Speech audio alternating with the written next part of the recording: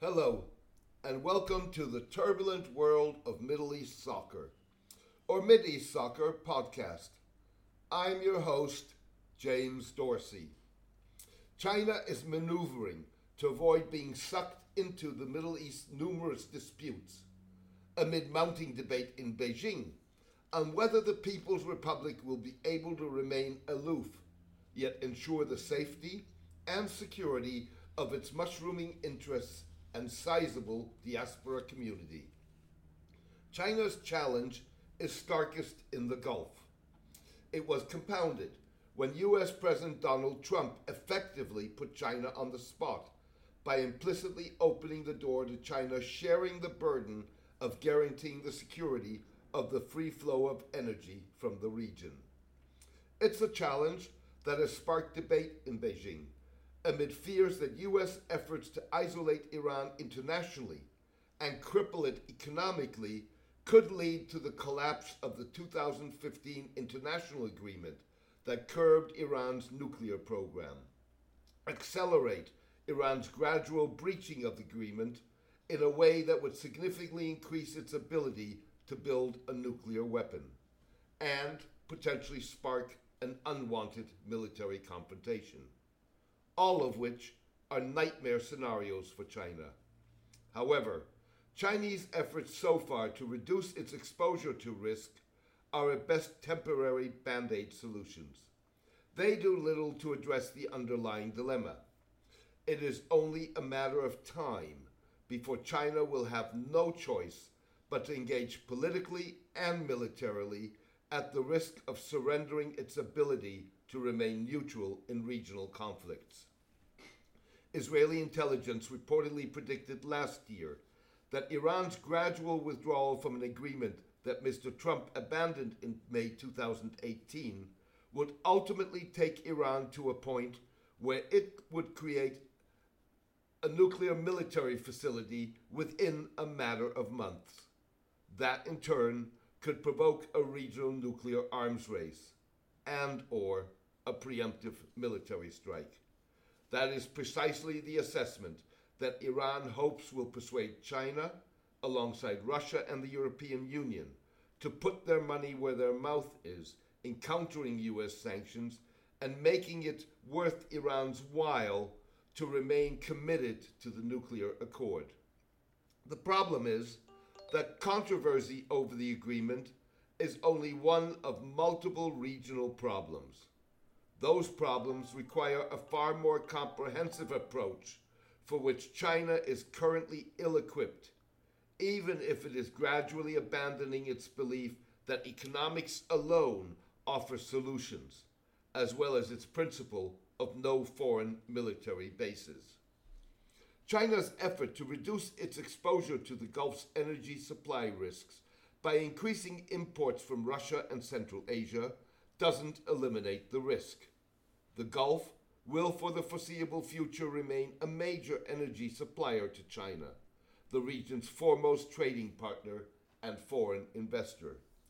Even so, China is expected to next month take its first delivery of Russian gas delivered through a new pipeline, part of a $50 billion gas field development and pipeline construction project dubbed Power of Siberia, initially delivering approximately 500 million cubic feet of gas per day, or about 1.6% of China's total estimated gas requirement in 2019.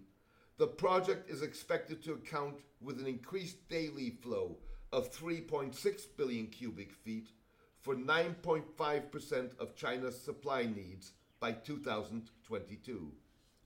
The Russian pipeline kicks in as China drastically cuts back on its import of Iranian liquefied petroleum gas, LPG, because of the US sanctions, and is seeking to diversify its supply as a result of Chinese tariffs on US LPG imports imposed as part of the two countries' trade war. China is likely hoping that United Arab Emirates' efforts to stimulate regional talks with Iran and signs that Saudi Arabia is softening its hardline rejection of an unconditional negotiation with the Islamic Republic will either help it significantly delay engagement or create an environment in which the risk of being sucked into the Saudi-Iranian rivalry is substantially reduced. Following months of quietly reaching out to Iran, UAE Minister of State for Foreign Affairs Anwar Gargash told a recent security dialogue in Abu Dhabi that there was room for collective diplomacy to succeed. Mr. Gargash went on to say that for such a process to work, it is essential that the international community is on the same page, especially the US and the EU, as well as the Arab Gulf states. Pointedly, Mr. Gargash did not put Russia and China on par with Western powers in that process. The UAE official said the UAE envisions a regional order undergirded by a strong regional multilateralism that will provide security for all. Mr. Gargash made his remarks against the backdrop of a Chinese-backed Russian proposal for a multilateral security arrangement in the Gulf that would incorporate the U.S. defense umbrella, as well as an Iranian proposal for a regional security pact that would exclude external players. Presumably aware the Gulf states were unlikely to engage with Iran without involvement of external powers, Iran appeared to keep its options open by also endorsing the Russian proposal. The various maneuvers to reduce tension and break the stalemate in the Gulf put Mr. Trump's little-noticed assertion in June that energy buyers should protect their own ships rather than rely on U.S. protection in a perspective that goes beyond the president's repeated rant that U.S. allies were taking advantage of the United States and failing to shoulder their share of the burden. Potentially, Mr. Trump opened the door to an arrangement in which the United States would share with others the responsibility for ensuring the region's free flow of energy, even if he has given no indication of what that would mean in practice beyond demanding that the United States be paid for its services. China gets 91% of its oil from the Strait, Japan 62%, and many other countries likewise. So why are we protecting the shipping lanes for other countries for zero compensation? All of these countries should be protecting their own ships, Mr. Trump said. China has not rejected Mr. Trump's position out of hand. Beyond hinting that China could escort Chinese-flagged commercial vessels in the Gulf, Chinese officials have said that they would consider joining a U.S.-backed maritime security framework in the region that would create a security umbrella for national Navy vessels to accompany ships flying their flag. Chinese participation would lay the groundwork for a more comprehensive regional security arrangement in the longer term. China's maritime strategy, involving the development of a blue water navy, suggests that China already de facto envisions a greater role at some point in the future.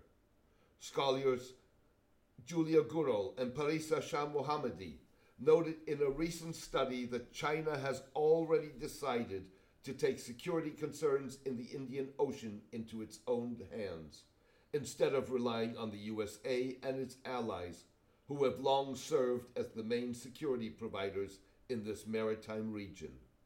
If tensions continue to escalate in the Persian Gulf, Beijing may find it has no other choice but to provide a security presence in the Middle East, they said. Thank you for joining me today. I hope you enjoyed the podcast. A written version of this podcast is on my blog, The Turbulent World of Middle East Soccer, at mideastsoccer.blogspot.com. Please join me for my next podcast in the coming days. All the best and take care.